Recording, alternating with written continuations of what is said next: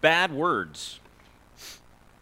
There's a lot of bad words in our culture today, and a lot of, words that, are just not socially acceptable. That, cuss words and bad words are kind of a funny thing, right? Because they kind of change over time, and sometimes, there's words that were bad words at one time, and then later on, they just kind of become acceptable, and then sometimes there's words that were acceptable for a time, and then they become bad words, and then there's, just different, people, even within the same culture. And for some people, one word would be a bad word, and then for another, family, that's not a big deal at all. They would use that word all the time. And so this morning, I want to start by using some bad words. So for those of you who might be a little more sensitive to these things, you might want to cover your ears. Any children in the room certainly want to cover their ears as well. They don't need to be hearing these things, but just wanted to, kind of get it out in the open. These are some of the bad words in our culture that we need to recognize are in our, and you know they're there. And so here we go. First one, salesman. I know. Can't believe you heard that in a church by the pastor. Next one, chairman. Oh my, bad one. Here's perhaps the worst of them all. Mankind. Can you believe I just said that? Mankind. That's right, mankind. I said it. I'll say it again. Mankind. I don't mind. I'm going to say it again. Mankind, right? Just put on my little Dory hat there. That was fun. Anyway. Masculinity, another bad word. Patriarchy, another bad word. So how did we get here? These are words that for many years and for decades, and maybe even centuries in a sense, they were words that were just kind of, they weren't bad words. People used them all the time, and people understood what they meant, and it was no big deal. So what happened? Why, in our culture at this time, are those words so blasphemous? Why are they such bad words that we can't use them anymore? Well, it starts maybe a long time ago, but in our country at least, the last several hundred years, we have been a culture that has kind of developed out of a traditional patriarchal cultural perspective. Traditional patriarchal, in other words, the idea that cultures have existed for probably 10,000 years. About that is that where human beings started to gather as families and even other families together and became a culture. As we gathered, we always and started out this way, this patriarchy, this idea that men were kind of in charge, that men were the ones who kind of made the big decisions. Men were the ones who kind of led the way. They were the leaders of those families and of those cultures. This is a tradition, and this is an experience that all humanity has experienced for the last, again, 10,000 years. And in American culture, when it started a few hundred years ago, it started as a traditional patriarchal culture. And patriarchal, I'm having a hard time with that word all of a sudden. Patriarchal culture, because it's such a bad word, right? I mean, I'm just not used to saying it. Patriarchal culture actually came out of something that was quite natural, actually. And what was natural was the reality that we needed, as a culture, to survive, we needed strength. We needed physical strength. We needed the strongest among us in our families to be those who would protect our families and provide for our families. We needed that strength in order to survive. Secondly, another natural reality of this is if we are going to survive as a family or as a culture, we needed to somehow make sure that we could procreate, that we could continue to extend our family and our culture through having children. And women were the ones who had those children, and so naturally we wanted to protect them so that basically the name would continue, that it wouldn't get snuffed out. And so men were the ones who fought the battles. Men were the ones who went and provided because the women were at home and they were valuable, they were important to be able to extend our family, to extend our culture, to keep it going for all time. So it's a very natural reality. It came about because of these natural realities. However, over the years, and over the few hundred years that America has existed, cultures have changed. And we are experiencing something that mankind has never experienced in all of its history. A time when physical strength isn't as important.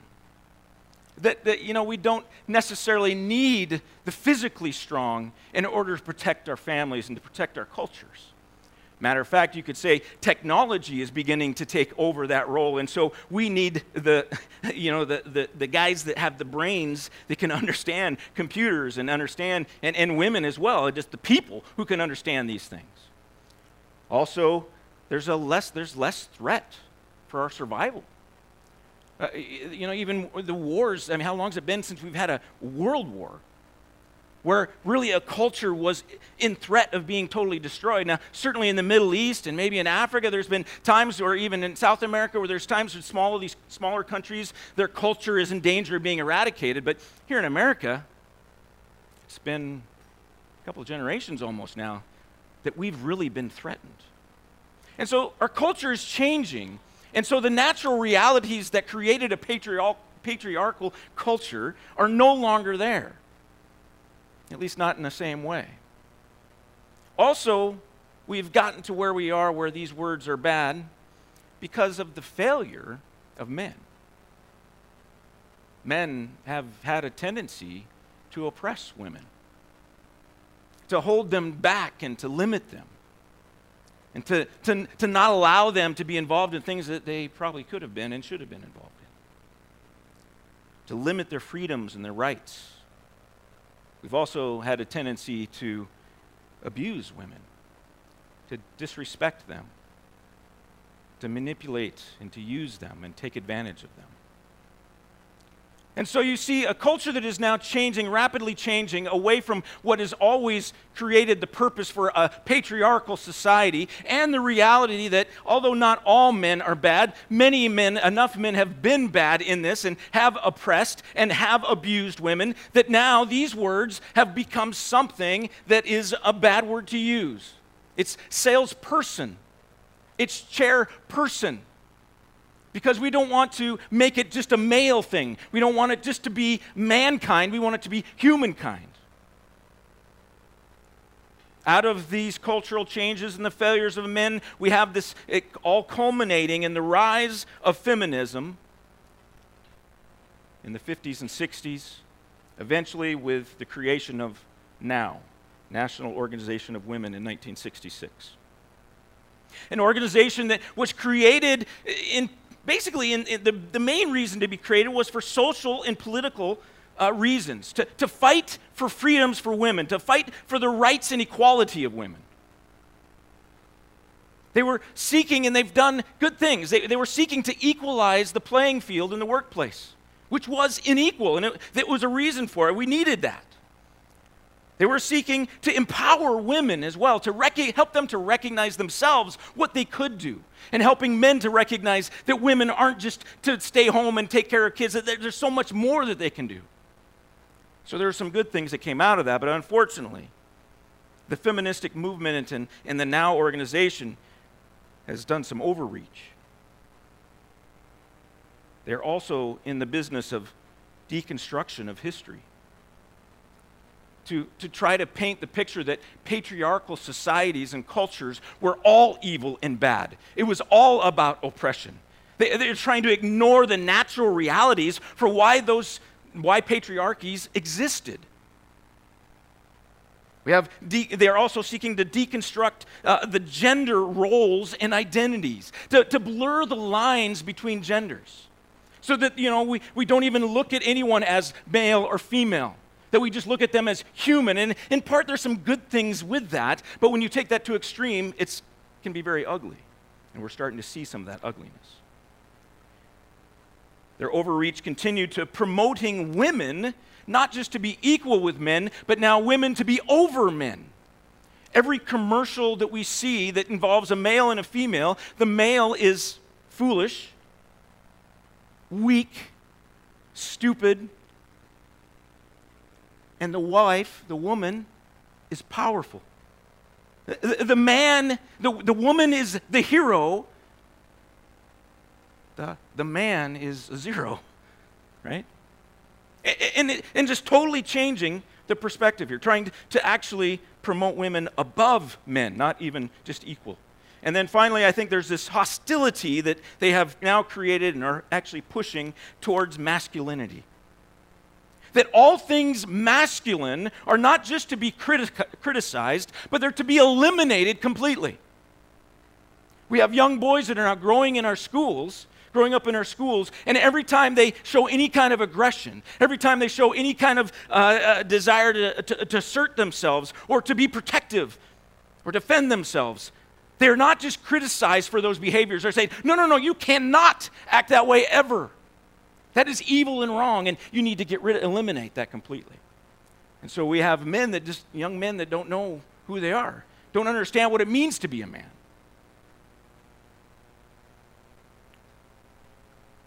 I can certainly spend a whole message just talking about this reality.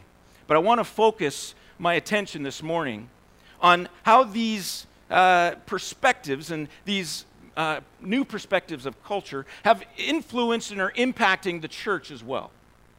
Because I want to get to the important part of us calling God as Father. So what are those criticisms? There is no clearer example, actually, in the feministic movement than the church of why patriarchal systems are bad, in their opinion. Male leadership, they would say, is totally wrong, and the church is the greatest example of where male leadership is strong and where it should be destroyed.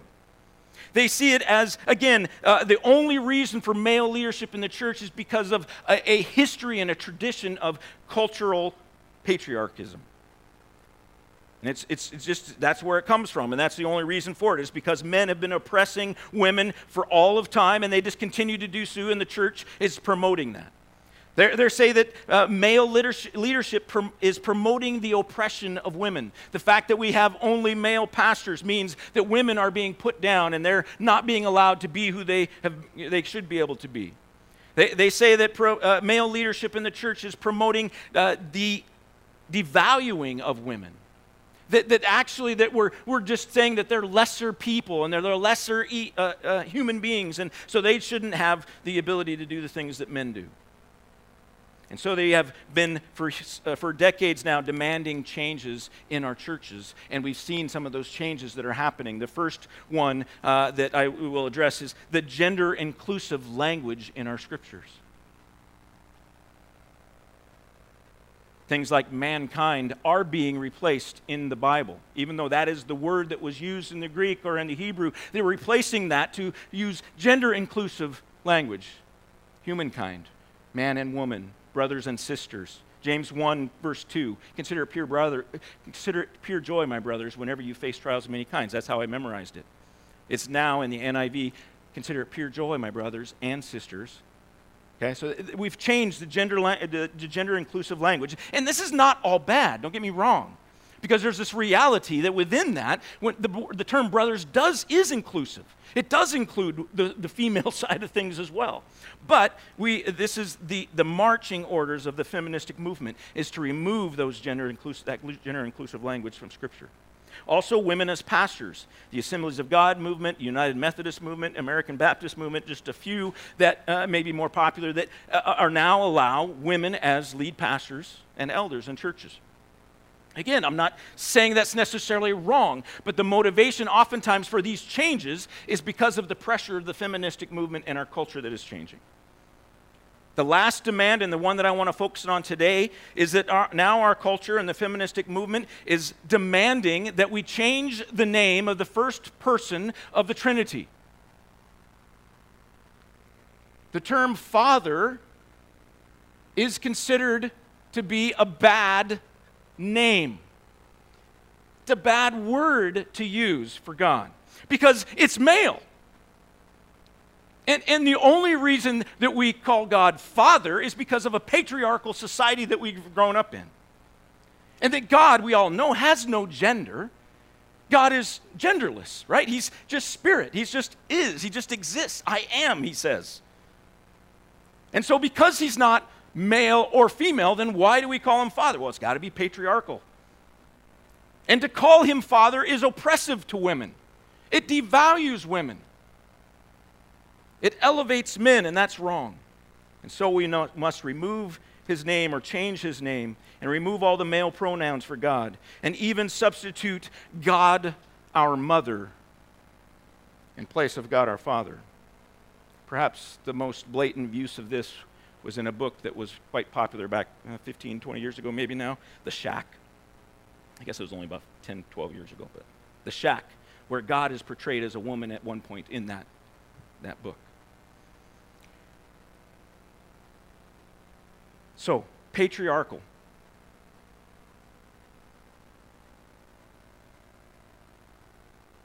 It's wrong for us to think, and it's wrong for the feminists to think, that God as Father is based on patriarchy. See, the Bible is actually quite consistent in that it is always countercultural. So to accuse Scripture as simply being influenced by the culture, the patriarchal culture of the time, and that's why we use God the Father, is just foolishness. It's not true. The Bible is always relevant to the culture, but it is not controlled by the culture.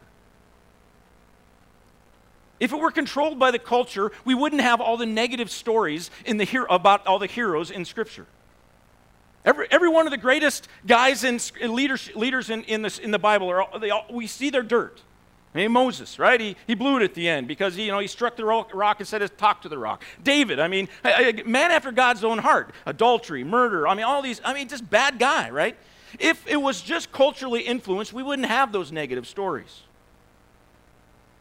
We also need to recognize that the Bible is not just written by man, it is God inspired. God is referred to throughout the Bible as Father. Jesus calls him Father.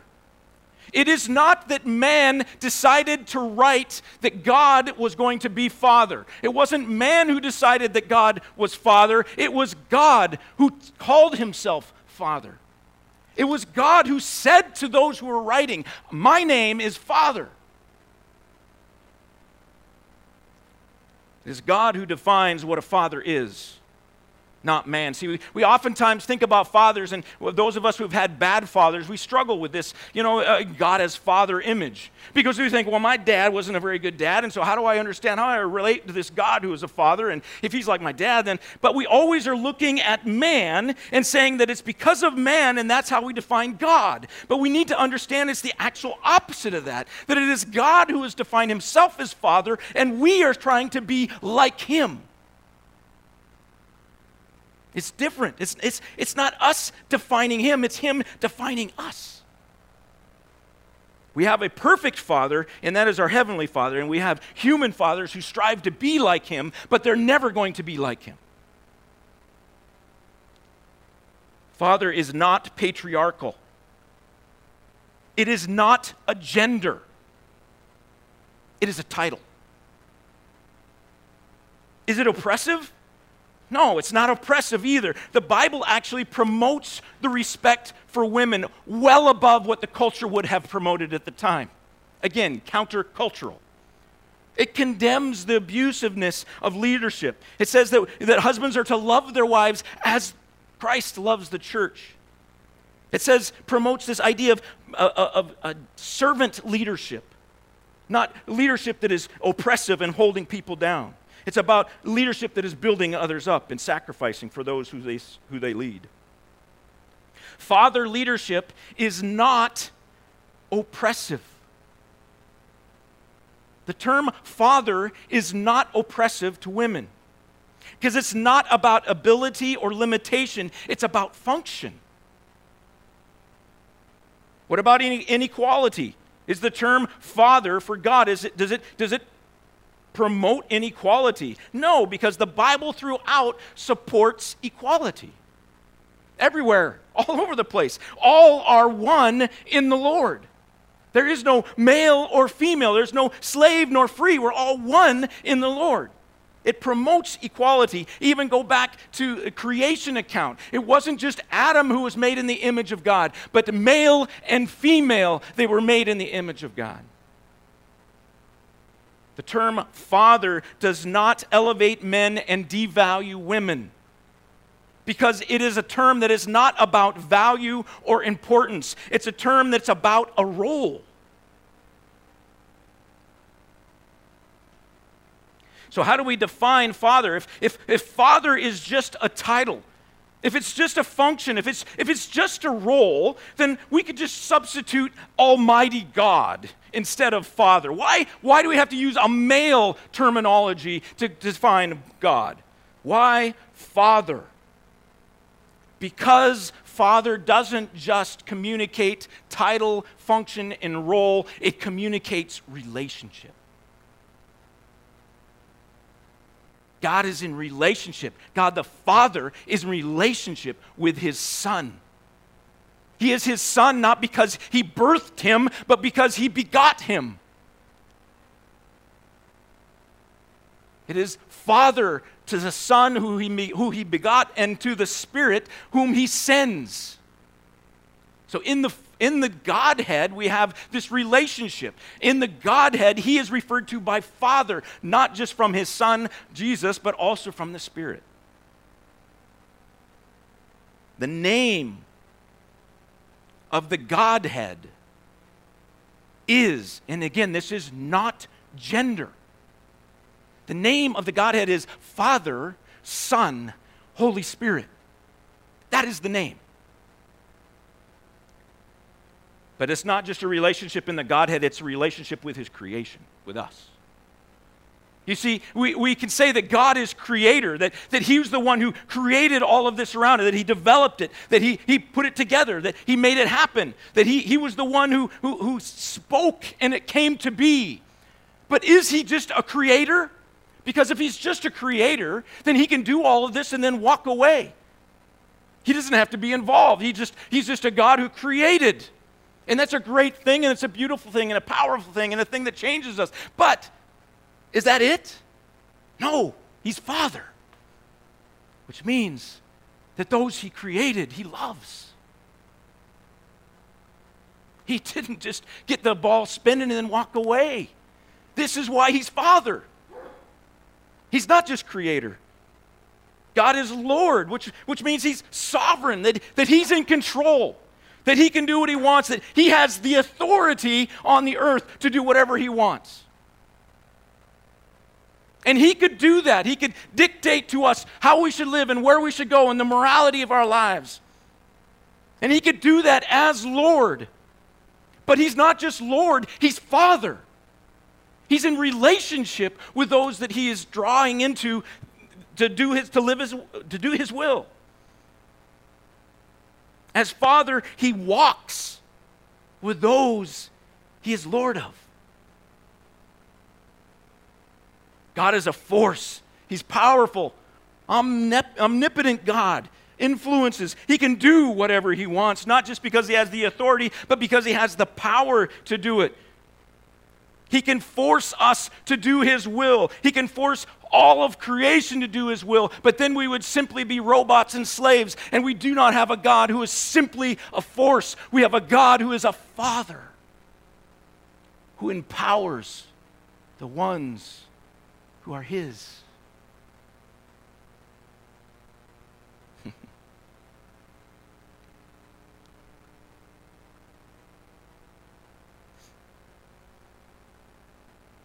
It's about a relationship, not just about a title. But everything that I've shared is not about gender. God's concern is not to communicate gender to us. His concern is to communicate who he is. And he's a God who does all of these things, but he's a God who's in relationship with us. It is not about God grabbing onto again, I said this earlier, but I'm going to say it again. It's not about God grabbing onto the human father perspective and attaching himself to that to try to be an example for us to understand. That is not what is happening when God defines himself as Father. He is not reaching down into a human concept and then attaching that to himself in order to say, this is kind of what I'm like.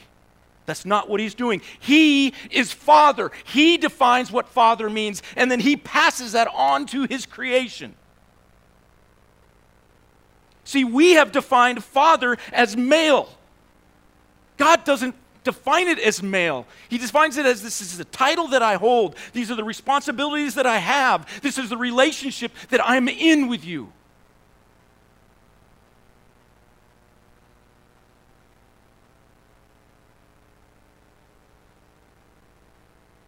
Some of the things that he does as Father is, first of all, he names us. He names us. This is the role that he plays in Father. He's one who names us. He knows us. He knows us perfectly. And in naming us is an important thing. It's passing on the name.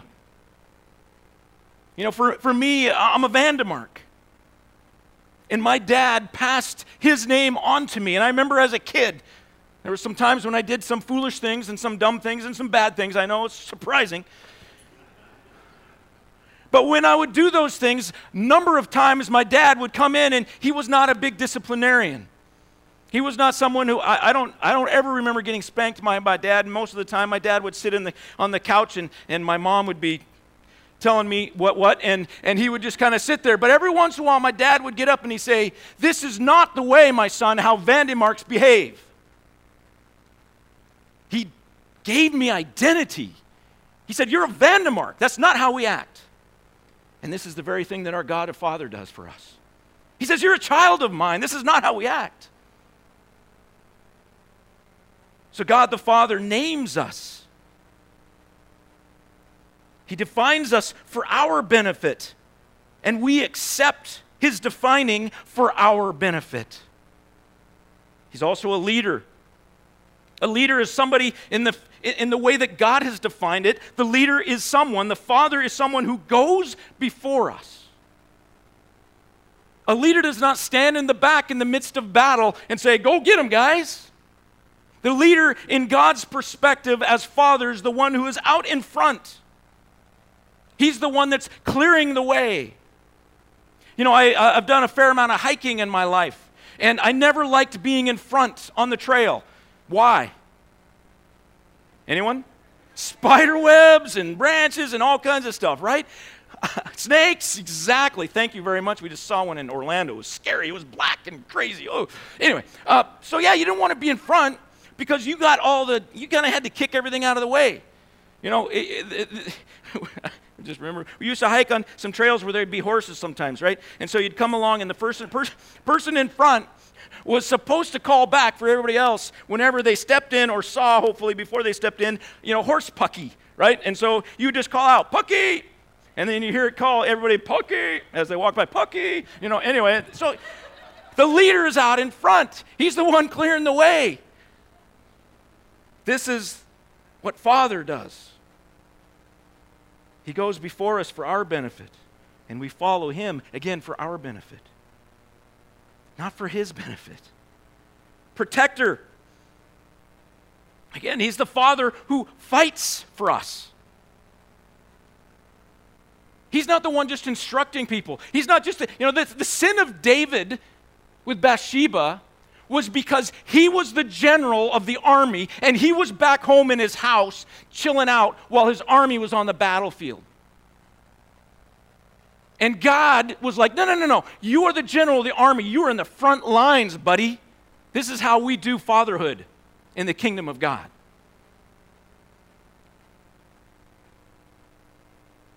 The protector puts himself at risk. He leads the way. He leads into the battle. And he does it, and he defends us for our benefit. And we trust, again, for our benefit, not his benefit.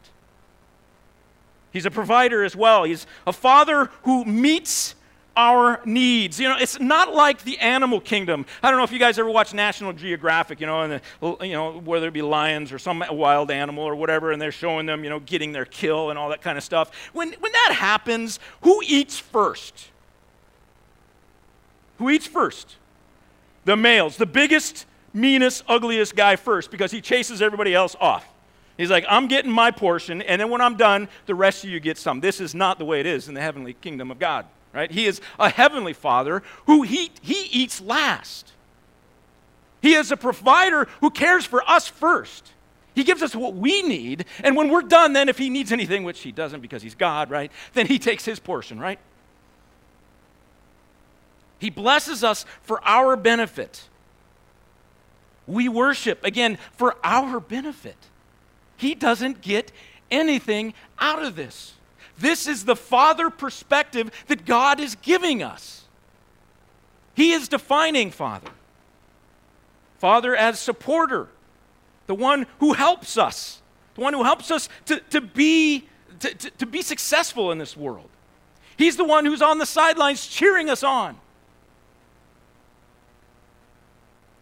In the book, Four Pillars of a Man Heart by Stu Weber, I don't know if you've read it, but if you haven't, you should. It's a great book, and it talks about servant leadership. And one of the most beautiful images in this book is him talking about being a king as a leader in his home, and how his job is not to make sure that everybody is serving him and taking care of his needs, but his job is actually to, in the first thing in the morning, to walk around his kingdom, and then the last thing at night, to walk around his kingdom, to make sure everyone is secure, everyone is safe, everybody has what they need, that they're in an atmosphere where they can be successful.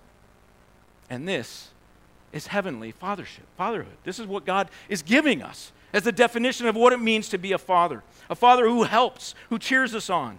He celebrates us for our benefit, and we surrender for our benefit. And in all of this, God the Father gets nothing except for the love of his family, which he longs the most for.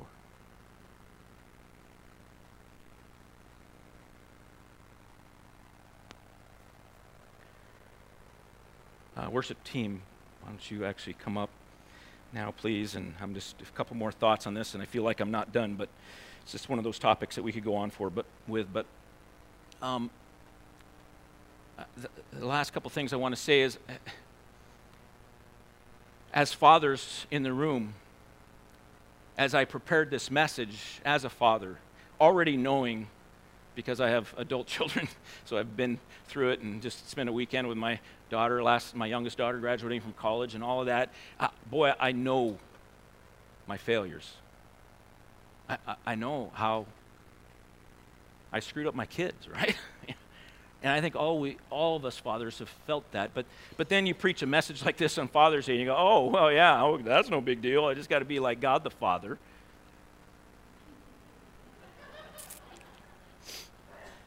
Easy. But I guess I want to say this again, that none of us can do it. None of us can be God the Father. He has given us an image of fatherhood that is impossible for us as men to fulfill. But here's another piece. I think that it's not meant for just the father, the human father, to try to fill that role. Because God is not gender. Father is not male. We actually need both the father and the mother to try to fill the roles of fatherhood that God gives us. And even then, we can't do it. But we get closer when we come together as father and mother and try to do and fulfill the things that God has given us. To do this, to fulfill this image of fatherhood that is impossible. May we recognize that God is our Father. May we all trust him, lean in him, and may we help our children to lean into him as well. Being honest with our children about our failures and our weaknesses and our inability to be the father that he has called us to be. And may we partner with our wives in this and stop saying, no, this is my role.